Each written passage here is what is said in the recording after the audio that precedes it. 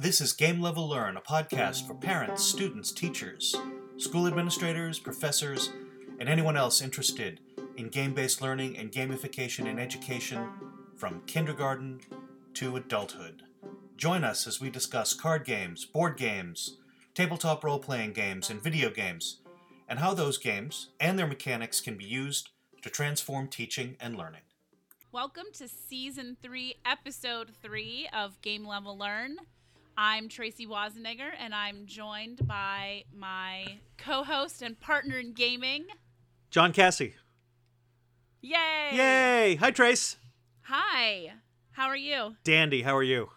Great. Just great. I'm excited to talk about our topic today. Today we're going to be talking, continuing our discussion of role-playing games and campaign games. Right.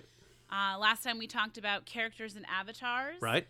And today we're going to be talking about essentials. So statistics, skills, and unique qualities. Right. So of your characters. You've decided as a teacher that you want to gamify in this way, and you like the idea of having students create a character, maybe make an avatar. Once you've decided that, then you need to think about, well, what are these characters going to be able to do? What kind of Right. What makes them uniquely them, and right. and what have you. And that's what maybe- this episode's about. And this is because I like to dip a toe in. Right. I'm scared. I'm still working up the bravery. Right. The full-on gamification. Right. Maybe you're just going to dip your toe in and you're just going to have roles, classroom roles, or Yeah. maybe you're going to have kids decide what they think their skill level is in something. Right. Something like that. So maybe you're not going full character creation. I think after today's episode, when we talk about the statistics, skills, and unique qualities, it might be clearer to people how they can not go all the way to character creation, but can sort of decide what level of Right. of role or skills they want to use in the class. Right. Right. This is one of those aspects of building a gamified learning experience where it could be very easy to go inadvertently into the deep end. Correct. Right. Or where the fun of the game part of the gamified instruction overtakes the instructional part a little bit. Right. Right. In a way that you don't want and that you don't mean. Right. Exactly. So yeah. like we've always said, if you're going to do game-based learning, gamified instruction, awesome. But the planning you have to do beforehand is ridiculous. Right. Compared to anything else that you might want to do in teaching and learning. This is an example of where you really have to know what you want. Yes. Because if you don't, you're inevitably... Right. If you're going to have kids designing characters Yep. at the beginning of the school year or at the beginning of a unit, Right. I mean, you're stuck with them Right. Right. for, the unit, the semester, the trimester, whatever. Right. Yeah, and if you did it, quote unquote, wrong, Right. you're going to find that your kids are not going to get out of it what you'd hoped. You will have spent far more time on the wrong thing.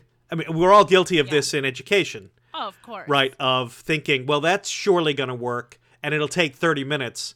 It takes 3 days, right? And at the end, you're like, oh, my God, what just happened? What just happened to me? Right, yeah. I have found, my kids, by kids I mean students, my students, when I've tried new things, have been, endlessly patient with me. Yes. Super accepting, I think, of the fact that I'm trying new things with them. Yep. So they're not too hard on me when things go off the rails. Right. Or if we have to right the ship partway through, oh, sorry guys, this isn't what I intended. I want this was the learning objective. And this isn't really working and we're not meeting the learning objective. Let's try it this way instead. That's right. What suggestions do you guys have? Yep. To help fix this? Yep. I'm lucky I work with high school students, so they're usually pretty able to give, reasonable feedback. Yeah, they But can give sort of like almost like professional level feedback. Right. Whereas a younger student might be able to, but they're going to struggle to maybe articulate it in a way that a near adult could. Right. Right. They might not be able to exactly point to the problem, but they'll get you in the ballpark. Right. Right. And I think, as long as you approach it, I always tell them ahead of time, this is something I'm trying. I've never done it before. Right. Thanks for being a guinea pig. Right.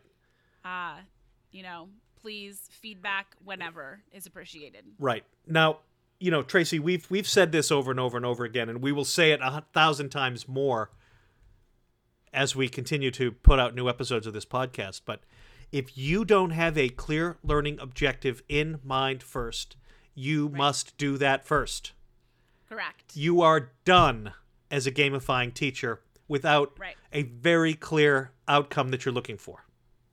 When people want to talk to me about gamification, Right. so some of my colleagues know that I'm into this now. They get excited. They talk to me about games and gamifying things, and they'll say, I played this fun game. I want to use it in class. This is what I'm thinking. Stop right now. First, let's talk about what your learning objective is. Right. And then as we're talking about that, we're going to brainstorm what game mechanics, what role-playing mechanics fit your goals. Right. We're not going to fit the game onto your class. We're going to fit the mechanics that we think are the most appropriate onto your learning objective. Right. It is the only way to do this effectively. Right. So we harp on it all the time because we want this podcast to be a sort of a practical handbook of what to do and what not to do, right? And the what not to do is, I just played this awesome game. I'm going to make it into a lesson. Negative.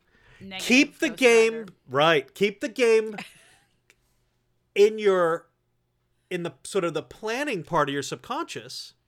Right. Right.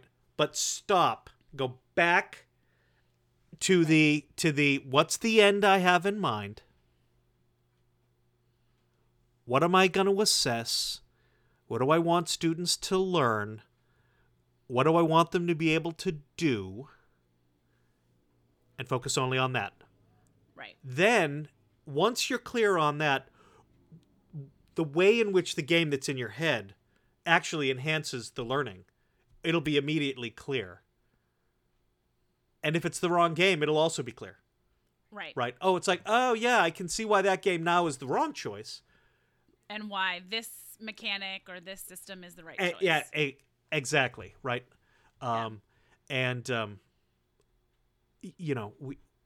We only harp on it all the time because it's the most important thing. Of course. Right. Now once you've done all that though, right? And you've decided, look, this is going to have a role-playing component.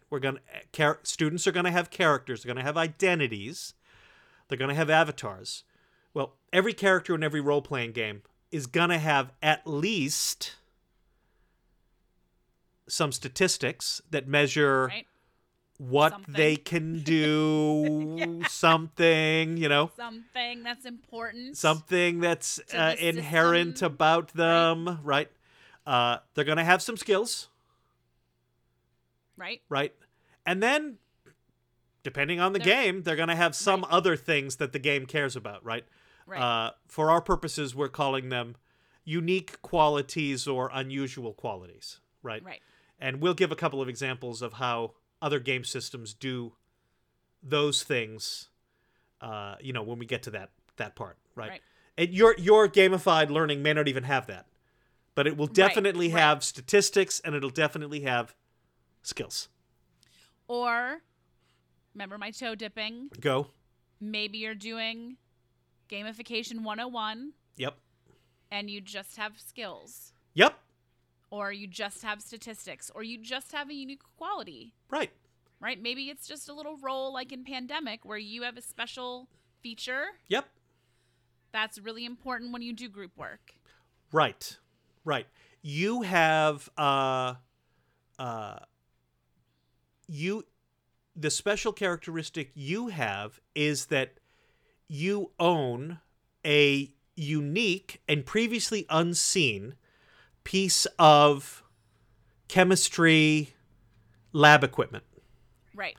You have a special document in the history class that Right. only you have. Right. Right. And that by itself can make what would have been sort of maybe a more routine kind of a class experience transcendent. Right. I did something like that in a final exam. Okay. Okay. This was early days in my career. I think I was in my second year. I was teaching a course on the history of Ireland and Scotland. Okay. Okay. And the final exam, I made an oral collaborative exam. Okay. So Okay. so we went to a classroom in my school that had the most whiteboard space of anywhere. Didn't quite have a whiteboard wall, but it had way more space than anywhere else. Okay. And every student had read 5 books with me, and I assigned each student a sort of packet of short stories, poems, historical texts, whatever, that they were uniquely the master of, right? Okay. And yeah. and what I said was, I am going to start the final exam with a prompt. Every single student will have a marker, okay? And what I'm going to expect you to do is to meaningfully participate in a conversation about what we've learned, and you're going to have to integrate your unique texts into the narrative in a way that your classmates will understand. We're going to Right. draw this big sort of map or diagram of our learning, right? A transcendent experience. I remember it. Right. It was almost Did they 20 years talk- ago. Yeah, and I remember it like it was yesterday. Do they talk out loud or do they do like a chalk talk? No, it was out loud. Okay. Yeah. Could have been a chalk talk. Yeah. Or could have started with one, but no, they, Right. each student would be the one standing and basically be leading the conversation. And then a peer would say, "Hey, I've got a thing." They'd give way. The other kid would get up.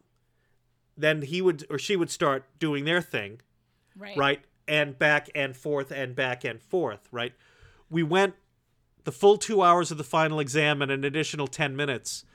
And Nice. students were like, we could easily have gone another 2 or 3 hours, right? Right. Right. And that was just a unique thing, a special thing, right? So they had They had loot. like a special status. Yeah, they had special loot Yeah. that the other kids didn't have. Right. So it could be as Yeah. easy as that. All right, let's go back up Okay. to the top Yep. and talk about statistics. All right. So So what what are are- they?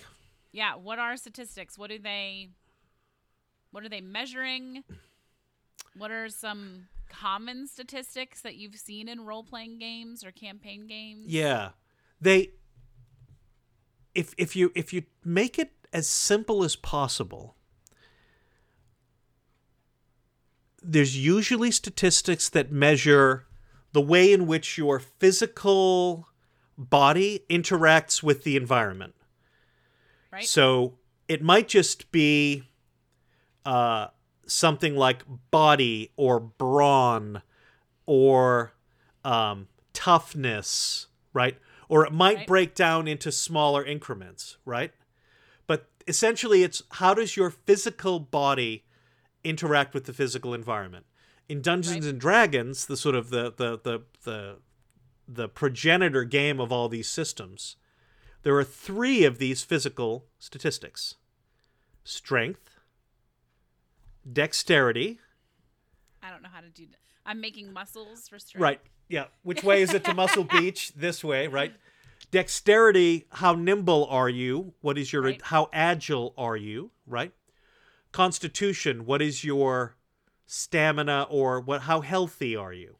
Right, your hardiness. Your heartiness, right. So, Dungeons and Dragons breaks that into 3. Other games will break it into 2 or indeed 1. into more or Right. 5. I'm sorry, not Right. 5 or 1, right? Then you've generally got a statistic that measures your mental capacities Right. or your intellect. Okay, Dungeons and Dragons breaks that into two components. What it calls intelligence, book smarts, raw processing power, Right. right? And then what it calls wisdom, which is not, your processing speed, but how well you're able to understand a kind of nuance about a thing, Right. right? How well you're prepared to respond to something using an appropriate ethical framework, right?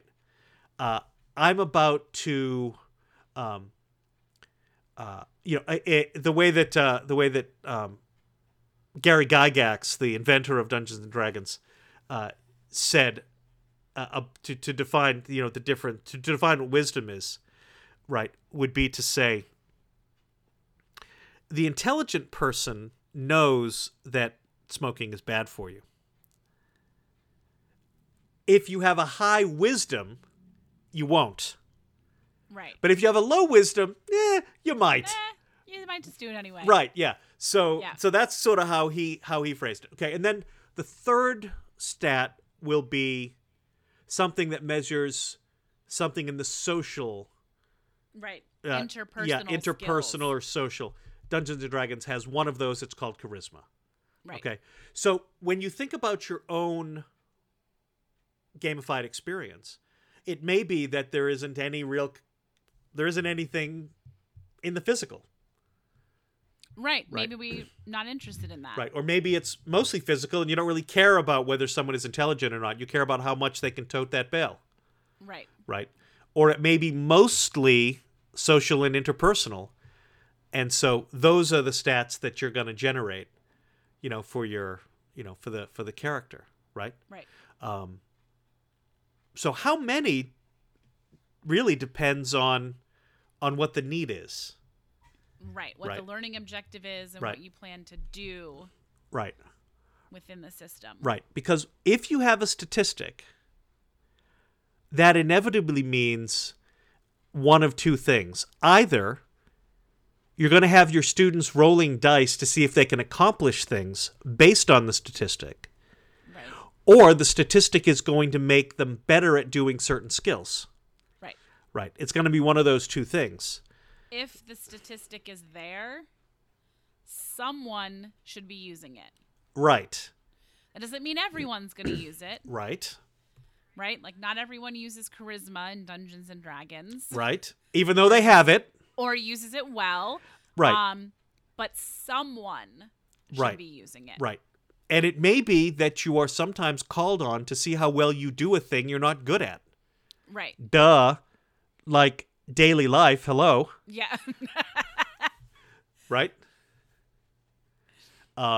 So you really need to think about what it is that you're having your learners do, right?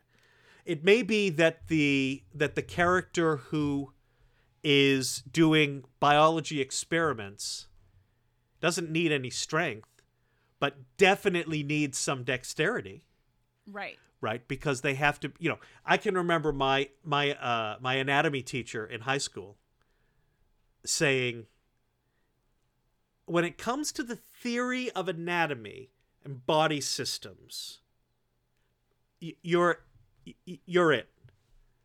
But when it comes to actual dissection of creatures, you're a butcher, Yeah. right? You're a total hack. You're terrible, right? So that's a high intelligence and a low dexterity, Yeah. right? That's exactly what that is, right? And you could easily reverse it, right? Or you could put it somewhere in the middle, right? Right. The person who's kind of okay, I'm going to make some checks on intelligence. I'm going to miss some.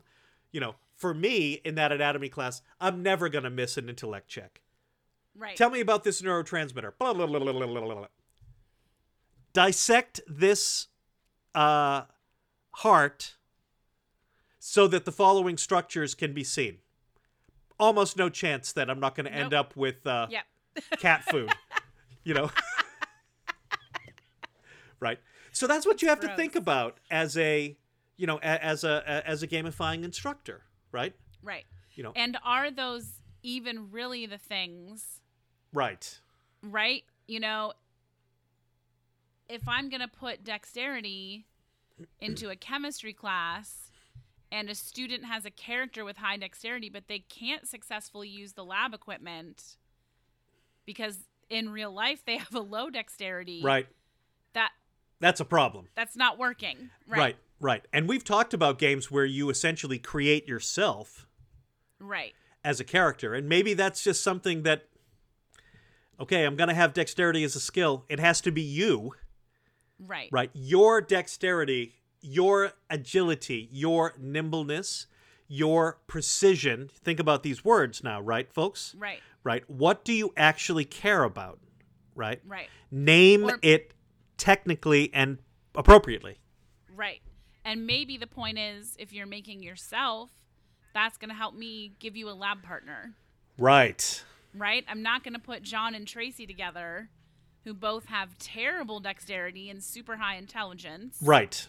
Right? I'm going to pair John with a student who, isn't going to make all of his intelligence checks, but is going to pass his dexterity checks. That's right. That's right. Right? That's going to help John right. be more successful in lab. Right. That's going to make a better team. Right. Right. And, and your students will understand this if they play virtually any game. Right. Oh, I'm partnering you with Tracy because Tracy's a good healer. Right. And you're a good tank. Yep. I totally get it. Yep. And now I don't... I thought you were doing it because you were being mean to me. Because I don't think Tracy's very smart. Well, Tracy will keep you alive. Tracy will keep you alive. I get it, right? Because all of these games that students are playing have those. They're all informed by D&D, so they get it, right? You're the one as the teacher who's going to struggle to make sense of it for yourself if you're not already playing these games, which reminds us of the core mantra of this podcast: go play some games. Play all the games. Play all the games, right? And you want to think about your audience as well, right? If you've got lower school students, maybe you only have one statistic. You have high school students, maybe you have four, right? We've talked a lot about the Numenera game, where you end up with a character who's described by the sentence, "I am a adjective, noun, who verbs." Right. Numenera the designers of Numenera designed a role-playing game for very young children called No Thank You, Evil. Yep. Okay. Super great game. And they said, basically, if you've got a 4-year-old, give them one quality. Right. Right? I am playful. I am a hunter. I can pounce. Right? Oh my God, that's adorable. Right? Sorry. Deet, deet, deet, deet. I'm just imagining my niece and nephew. Right, right. And you think about, okay, you can pounce. So what are you a kitten? Are you a stuffed animal? Are you right? Are you a whatever, right? Yeah. So Tracy, you've played some role-playing games in your life. What are some statistics systems that you like? Hey, go out and research it. What do you like? Well, we talk about it all the time, Dungeons and Dragons. Sure. Because you can find it for free. Yep. So it's easy for you to look and read about it. You can also, I'm pretty sure you can get the Call of Cthulhu Quick Start rules for free online. Yep. So you can check those out. I would say they're pretty similar to Dungeons and Dragons. They're basic statistics. They have education instead of wisdom. Yep. But they still have strength and dexterity and constitution. They have a couple of extras like your appearance. Yep. Which is interesting because it affects how some people will respond to you. Yep.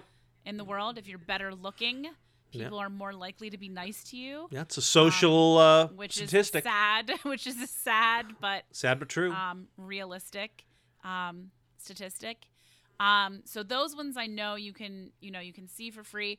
I really like Numenera. Yeah. I like so it comes out being simple. There's a big long book so you can read about what all these adjectives are and nouns are, but I like the simpleness of having the three the 3-part sentence, and that's who I am. Yep.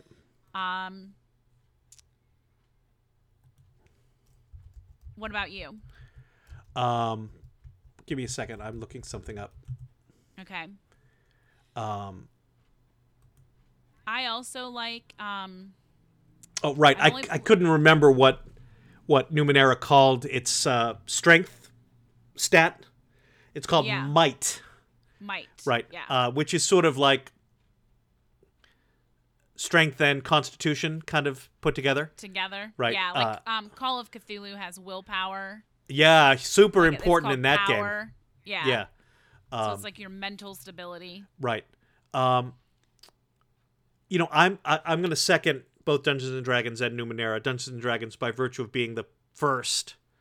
Right. Right. I mean, it really covers a lot of what you need to. And so readily available. Yes. I like the statistics systems of the World of Darkness games. Okay. Vampire the Masquerade. Yeah. And the Attendant games. They're coming out with some new ones, right? I think the new Star Trek role-playing games stat system is really a kind of lively interpretation of the Star Trek universe. Okay. Right. So if you like Star Trek, you probably would like that. I have not played Star Wars, but my friends who have say that it really does capture it. Okay. Okay. I think if you want some old school ways of looking at this, you might look at Traveller if you're interested in space. You might look at I'm sorry, its name just RuneQuest. Okay, which is an old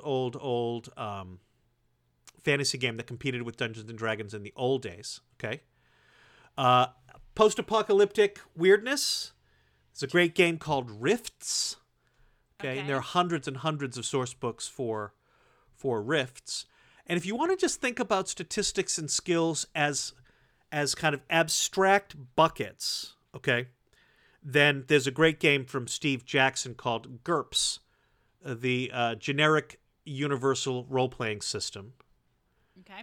Which is just basically it's going to give you a bucket of numbers, and then you can take the characters generated in that system and play in Viking Age Europe, or in a Cthulhu universe, or in almost any board game kind of universe, or virtually anything, right? It's designed to be universal, right? So you could check that out too, right? But I really think that if you're looking at it, Dungeons and Dragons, Numenera, if you're interested in a game in a statistics set that's heavily focused on the intellect side, then I would suggest my old favorite Rollmaster, because you get 10 statistics in Rollmaster. Dang. 3 of which are related to mental. Okay. Okay. There's 3 realms of magic in the Rollmaster magic system. 1 mental stat ties to essence, which is sort of pure magic.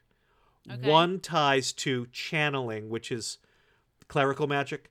And 1 ties to what's called mentalism, which is rather than drawing on the power of the universe, you draw on your own inner power. Okay. Okay, and there's a 3rd stat for that, right?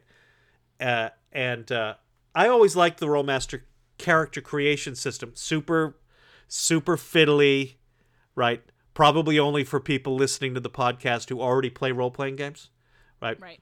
Crunchy, because it's mathy, right? But I always liked it. One more I was thinking of while you were talking was Red Markets. I don't know this game. Which is a post-apocalyptic sort of economic game. Like you are zombie apocalypse. There's enclaves, in parts of the U.S. and basically you've got to make money by doing jobs for people. It's super fun. I've only had a chance to play it twice. The handbook is very long, like 380 some pages. But the skills, the statistics and skills are almost like the same things in Red Market. Yeah. You'll see in a second when we talk about skills too, that a lot of skills are based on your statistics. Yes. But I like the way that Red Markets, I like the way the character sheet is set up. And I just like the way it's broken up in the character sheet and the way that you can easily see what your stat is and what it's doing to your skill. Yeah. I love the fact that it's described as a game of economic horror. Yes. Right. Yeah, I don't know this game at all. It looks great. Yeah, it's super fun. Like I said, I've only had a chance to play it twice. Once online, and then once at Gen Con. Dynamite game. Definitely, when you build your characters, there's no way that you can be good at everything. I mean, that's true of like most role-playing games. Right. But I find it like particularly true of Red Markets. You need a team. Yeah, I want to check it out. Yeah. Folks, you know how I just mentioned the World of Darkness.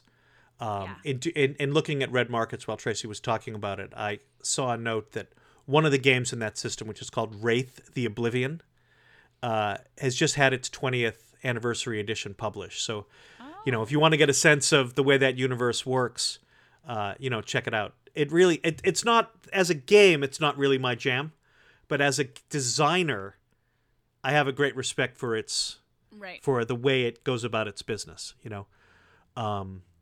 So statistics systems sort of give you the inherent qualities of the characters. Right. The skill systems sort of tell you what the characters can do and how effectively they can do these things, right? Right. Right.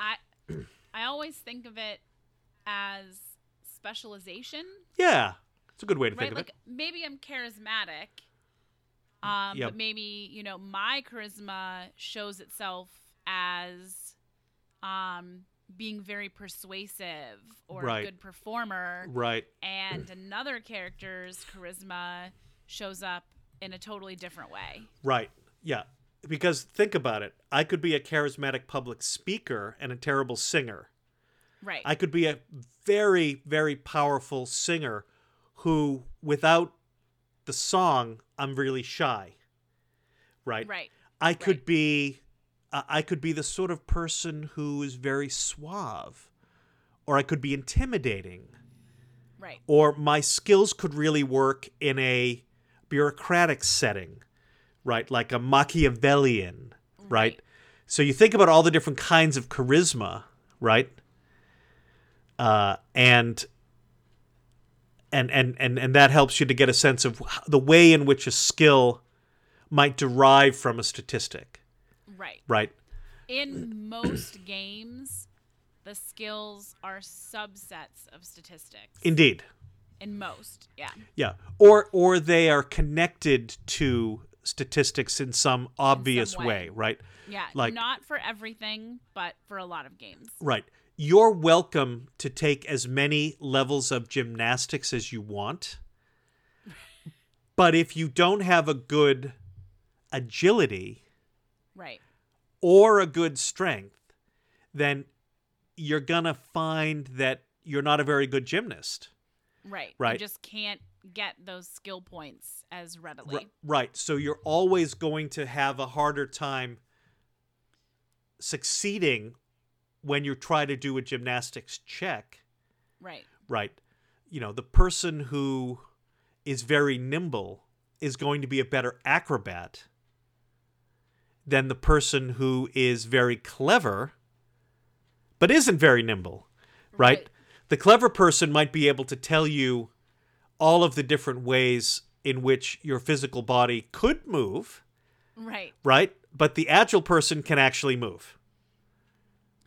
Now, and this is not to say, though, that you can still, in most games, right, even if I'm not agile, I can still put some points Yep. in agility-based skills. So I might not be the best at it, but as I level up, I can still put points in those skills to become better at them. That's right. I'll never be as good as the agility character who's also been putting points there, Right. but I can be better than when I started. That's right. So I can learn and grow and get better. Right. So one kind of skill system is going to have all sorts of words grouped by either character classes, which we're not talking about right now, Right. or skills that are inherent to different statistics. Right. You know, something that relates to strength or intelligence or charisma or whatever, right? Right. Now, that's one great way to do it. Back to Numenera, which we really like. Yeah. In Numenera, a skill is more or less a thing that you yourself have defined with your game master, right? Right. It's kind of like a gymnastics, but it's really more like a parkour. It's kind of like a cross between them. It's really more about my agility than it is about my strength. It's Right. about balance beams. It's not about rings. Oh, okay. Well, we'll call it parkour. Right. And anytime you want to try to use that to accomplish a goal in the game, you're just going to have to convince me that it That it's parkour. applies. Right. Okay. And that's probably more for a more sophisticated approach, older Right. students or Right. students who are already in a class about gaming maybe, or, something like that. But that works too. Yeah. Yeah. You could also assign skills based on the role in the class. Yep. So, in Dungeons and Dragons and Pathfinder, a healer might get some bonuses to certain skills that a wizard wouldn't. Right. They might just get bonuses to their heal checks or their medicine checks. Right. Whereas a fighter is going to get different bonuses Right. just based on what they're specializing in as a class. Right. When I say class, I don't mean like a classroom. We mean like a class of character that has a special job Right. in the group. Right. Yeah. So you could define what the roles or classes are within your classroom, Right. and they could have advantages to certain skills. Exactly. Right. You think about your classic MMO divisions: tank, healer, damage. Right. Right. Your tank is the one who is drawing all the attention of the challenge to keep other people who don't have his or her unique set of statistics from being killed. Right. Right. The healer's job is not to do any harm to the opponent. It's to help his or her teammates. Right. Right. Just stay alive. Stay alive. Right. And the other people are designed to solve the problem. I'm calling it doing damage, but their job is to solve the problem. Right. Do enough damage to the boss so the boss is defeated. Solve the problem. Right. And so in any of these games, even if you have a huge party, 25, because World of Warcraft will run raiding parties of 25. Dang. Okay? Well, you're only going to have one tank. Right. And maybe a character who's called an off tank, who, if something goes wrong, this person can pinch in. Right. Right? You'll have 3 healers and 20 damage doers. Right. So it's a way of thinking about leadership. Right. And sort of controlling the flow of how the team is solving its problem. That's what the tank is doing. Right. Right. Coordinating. Buying time. Right. The healer is making sure that even people who are making mistakes aren't tossed out of the game. Right. Right. And, your damage doers, even if they don't do much, they're there to, help solve the problem, right? Right. Pick away at the problem. Right. I am going to crunch data. I am going to read sources. Right. I am going to find poets, right? Well, okay, if the responsibility is find 100 examples of similes or metaphors in popular culture that relate to the atomic bomb. Okay. Well, that's something that you could do, right? Right. And you wouldn't do it alone. You would do it with a team, right? Yes. Okay, you 5 damage dealers, you 5 people, you're going to do film, and you 5 are going to do fiction, and you 5 are going to do Right. television. Now go out and research it, right? And Right. and I, as your tank, will help coordinate you.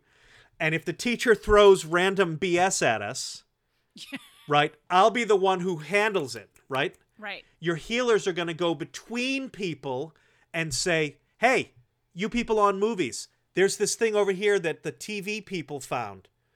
Right. Go do this, okay? Or they're gonna check your work. Right, they're going to check your Right. work to make This sure it's isn't accurate. Right. Yeah, Right, I don't right. think this is right. Right, Yeah.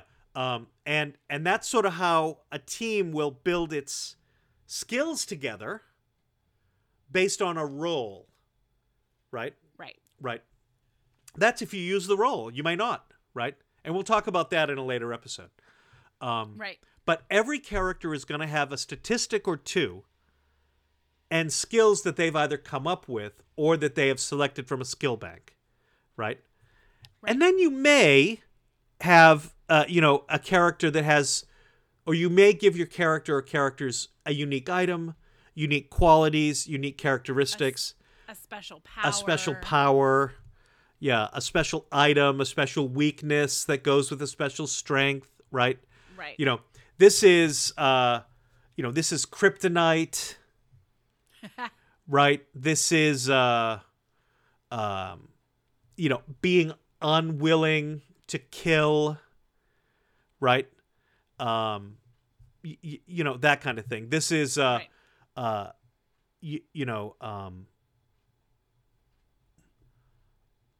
Samwise Gamgee's unusual quality is that even though he doesn't know it, he is uncorruptible, Right. right? There are only 2 characters that willingly gave up the ring, Sam and Bilbo. and in the book, Yeah, go. Faramir doesn't take it. Yeah, right. He doesn't ever have it, but he never takes it. Right. He could, but doesn't. But he doesn't. Right. But This is why he is worthy of Eowyn. yes. But both Bilbo and Sam are actually physically in contact with it. Right. And therefore They give the up. ring's unbelievable corrupting power. Right. Right. And Bilbo, it takes force of effort Yeah. and threats. Right. Right. So Bilbo, in other words, is corruptible. Right. Right. But Sam is not. Sam, the best. Yeah, in so many respects, the heart of the story, Yeah. right? And this can manifest in a lot of different ways. There's an old DC Heroes role playing game, virtually not impossible to find, difficult to find, and it had these qualities were called like mild irrational attraction to cheese, right? Serious irrational attraction, serious irrational hatred, right?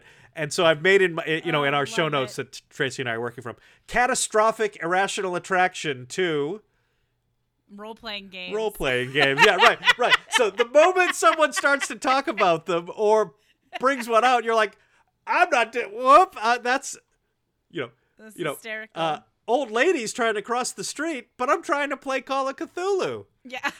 right? And we've all seen these things in Right.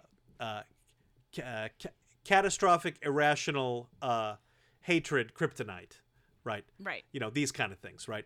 And so you can play with that to give the characters a little, a little bit of nuance, a little difference. Each Right. one sort of a little different, right?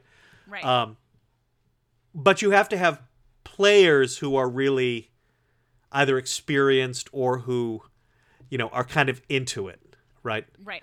Or the quality characteristic piece of equipment has to be very specifically tailored Right. to your class or your unit. Right. Right. Right? 5 of the players in the classroom get burettes. Right. And we need that burette to do this lab. Right. So you Right. 5 better be in 5 different groups. Exactly. Yeah. Right.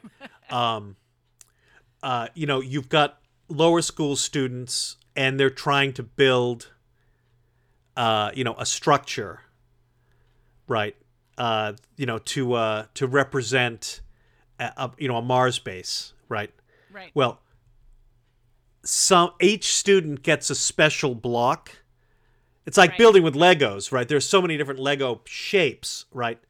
Each Right. student gets their own special block, right? And what do they do with that block? Well, how are they going to integrate it, right? Right. You want them to find a way to get their block into the structure, that kind of thing, right? Right. Yeah.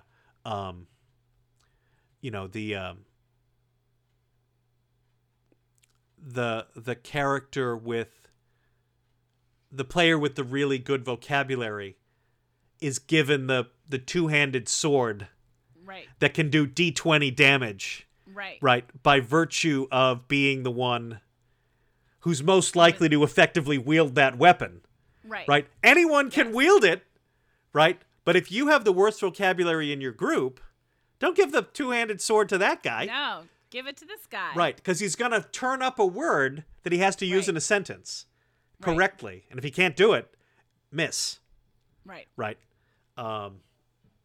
So that's, that's kind of where that, kind of loot and or special qualities or special statuses, Right. come in. And what's really good about these ideas and the character stuff that we talked about last time is how well they can be used if you're trying to do qualitative skill development, Right. quantitative skill development, or whether what you're Yes. trying to do is really in the realm of social and emotional learning, Right. right? Because, role-playing games are uniquely suited to developing social emotional Yes. components, right? And depending on the skill set you have, maybe that's going to be more quantitative or maybe it's going to be more qualitative, Right. right? One is not privileged. Right. Yeah. Right. Um, So, can I tell you about what a colleague and I are doing? yes, please. Well, what we're going to try to do. Rocket. So we were asked to present at our back to school in service about professional development that we participated in. Okay. And we sort of went crazy. We went to the same conference, Okay. and it turns out we're not really talking about anything that we learned at the conference because we lost our minds. So she wanted to talk about the 16 habits of mind. So these Okay. are things, the 16 habits of mind are things like persisting, managing impulsivity, striving for accuracy, applying past knowledge to new situations, thinking interdependently, things like that. Costa and Calic, What's that? identified by Costa and Calic. Yes. Okay. Keep going. Okay, so there's 16 of them.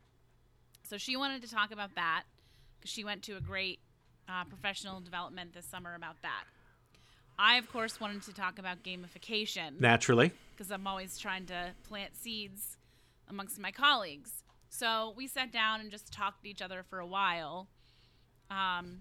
And we identified 6 of the 16 habits that we wanted to focus on in my general chemistry and her geometry class. Okay. So freshman, sophomore age kids. And we picked ones that we thought would be a little bit easier to measure. Question mark, fingers crossed. Yes.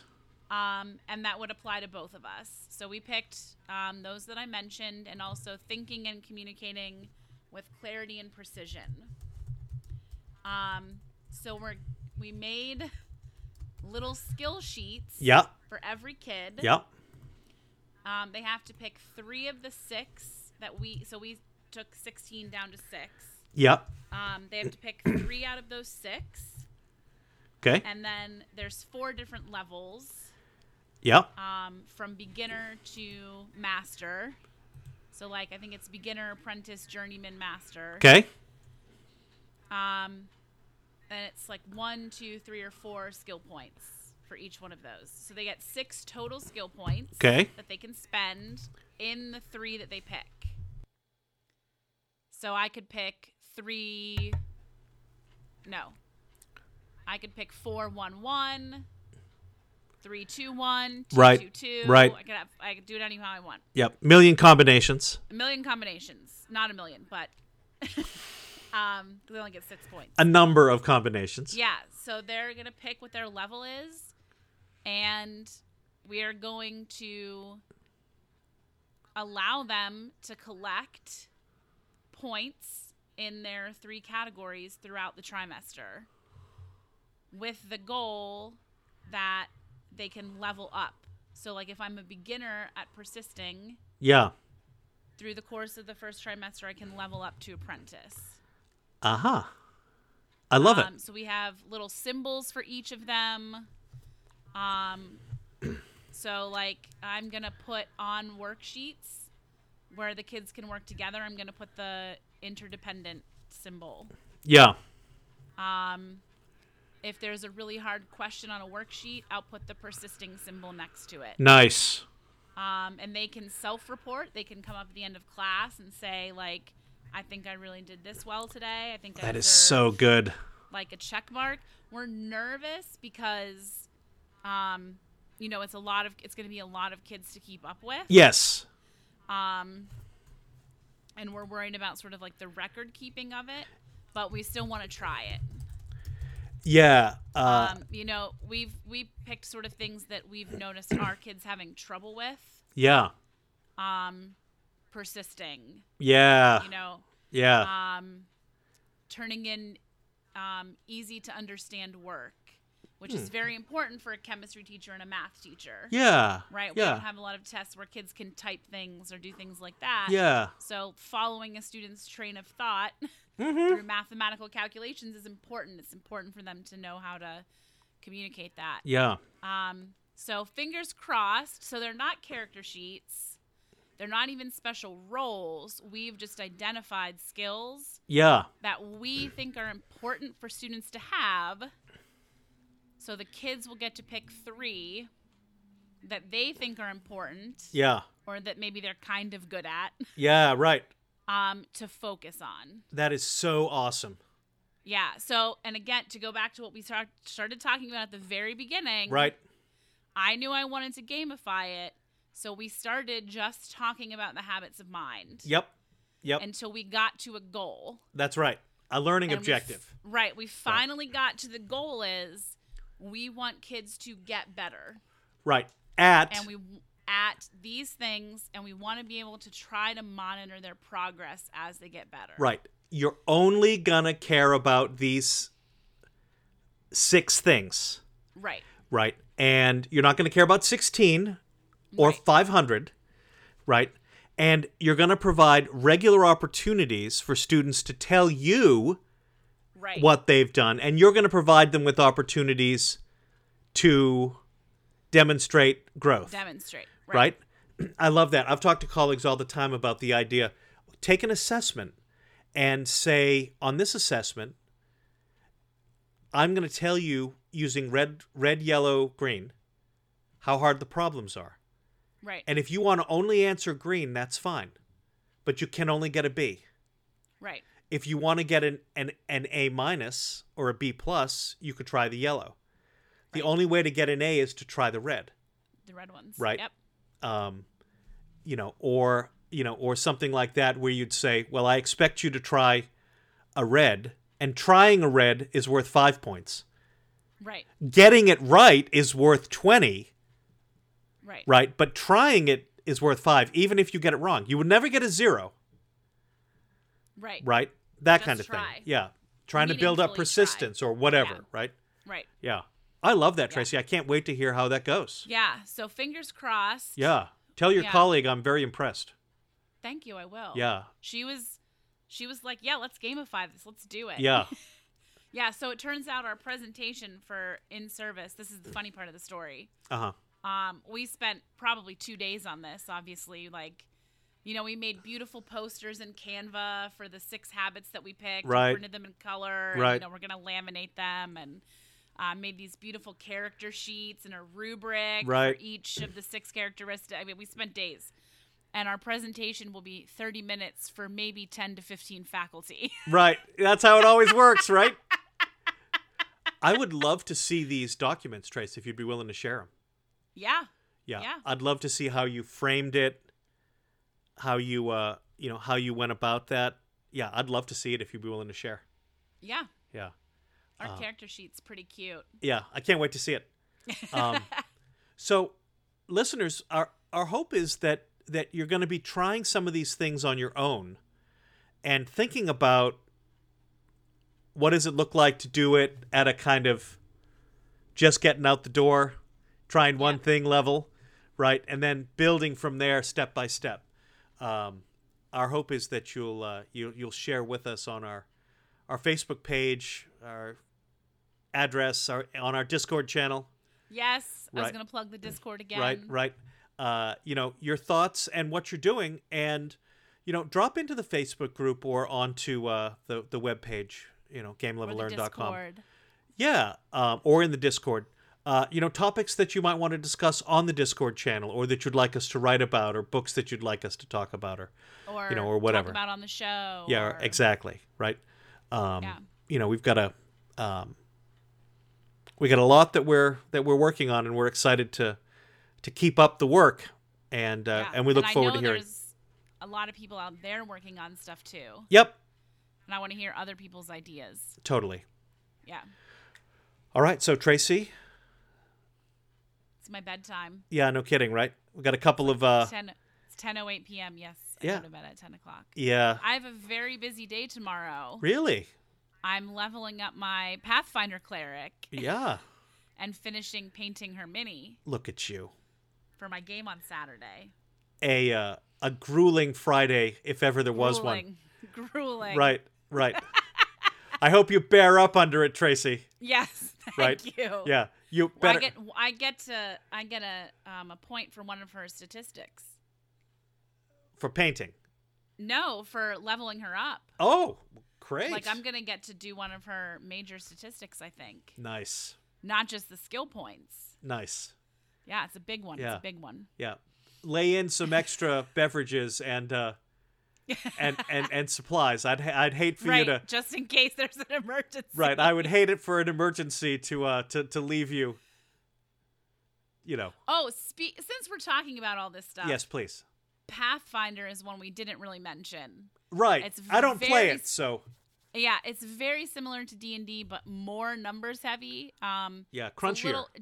generally, it's too crunchy for me. I mostly, I have a couple of things I'm good at, and I just go with those. Right. But Pathfinder is free. Ah. It's totally 100% free. Huh. So you can get all the information for free online. Then you should do it because. To build characters. Yeah, it's essentially an older version of Dungeons and Dragons. Yeah, I think it's most closely related to Dungeons and Dragons 3.5. Indeed. Yeah. Which was released under a very curious open license that was sort of all the rage in the early 2000s. When Dungeons and Dragons turned into 4th edition, which a lot of people found controversial, right? Because it's was had a bit of an MMO quality about it. You know, those people decided that they were going to stick to 3.5. Right. And over time built this amazing role-playing game community that they call Pathfinder. Right. Yeah, but so for the freeness of it. Yeah, totally. I mean, the wealth of resources that you can get for free online. Ridiculous. Unmatched. Yeah, so yeah. for that alone. Yeah, there were quite literally hundreds of small publishers that publish 3.5 content. Yeah. And that's all almost without any drama compatible with Pathfinder. Right. Yeah. I wrote a lot of stuff back in the day for D&D 3.5. Yeah. I'm thinking of trying to write a Call of Cthulhu scenario. You should. Not a great writer, but something's percolating in there. Yeah. Some unspeakable horror is percolating in my mind. Yeah, that's no surprise. Yeah. I know you too well. You know what, Trace? The greatest way to become a better writer is to write. Is to just write. Yeah. You know? That's what I'm going to do. Once it formulates into a more cohesive plan, I'm just going to start getting it out. Yep. Yeah, I mean, I remember, back 4 or 5 years ago when you were like, I think I might want to come and try some of these games that I know you're doing. Yeah. Right. Would you be okay with that? Of course. Come on out and try, And, as you and listeners, this is the truest thing that we're going to say, ever. Play all the games. Play all the games. Because you're never going to get the skill set you want here unless you're playing as many different kinds of things as possible. Right. Tracy and I talk all the time about, this kind of concept from this game, if we melded it with this other concept from this totally unrelated game, that's the way to handle this learning objective. Right. Totally. Right? Yeah. It really helps when, when you're brainstorming with someone, this is my learning objective. How do I get to do that? Or how do I model this? Right. Right. And then you're going through, tableau building, card drafting. Right. You're going through all these mechanics you have in your area of control. Right. Right. Right. They're all flying through your head. Right. And then you think, I know. Right. Right. This. Right. I just talked to some colleagues earlier today about, one of them said, hey, I've heard about these things called cooperative games. I wonder if we might learn. I was like, Lindsay, really? You've come to the right source, right? She's a math teacher in the lower school, and she teaches very precocious math students in a curriculum designed for very advanced students. It's designed to really push them to be so many grade levels ahead in terms of their critical thinking that they're not even in the same realm. Okay, and I talked about Mysterium. Yeah. Right.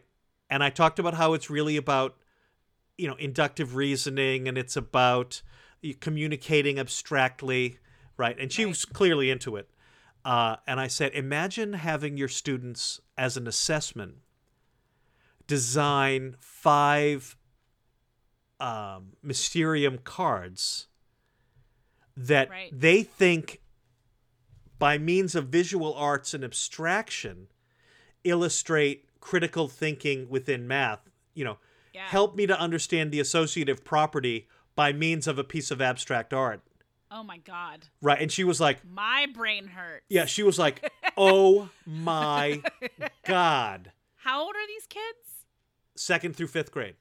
Oh my God. But mathematically, their critical thinking I'm already is trying to think about how I would use abstract art to show the associative property. Right. Well, or whatever, whatever she's doing. Right. Because this math program basically takes the whole schema of math and shakes it up and does it in a radically different way. Yeah. To the point where, I did a parent meeting when we did it in my first year, because parents were saying, my kid is struggling mightily to do her math homework, and I read it and I don't understand what's being asked. Grade 3.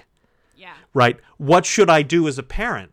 Well, here's how you support a student in. This is called Beast Academy. Okay. It's the lower division math of a company called AOPS, Art of Problem Solving. Okay. Dynamite. Okay.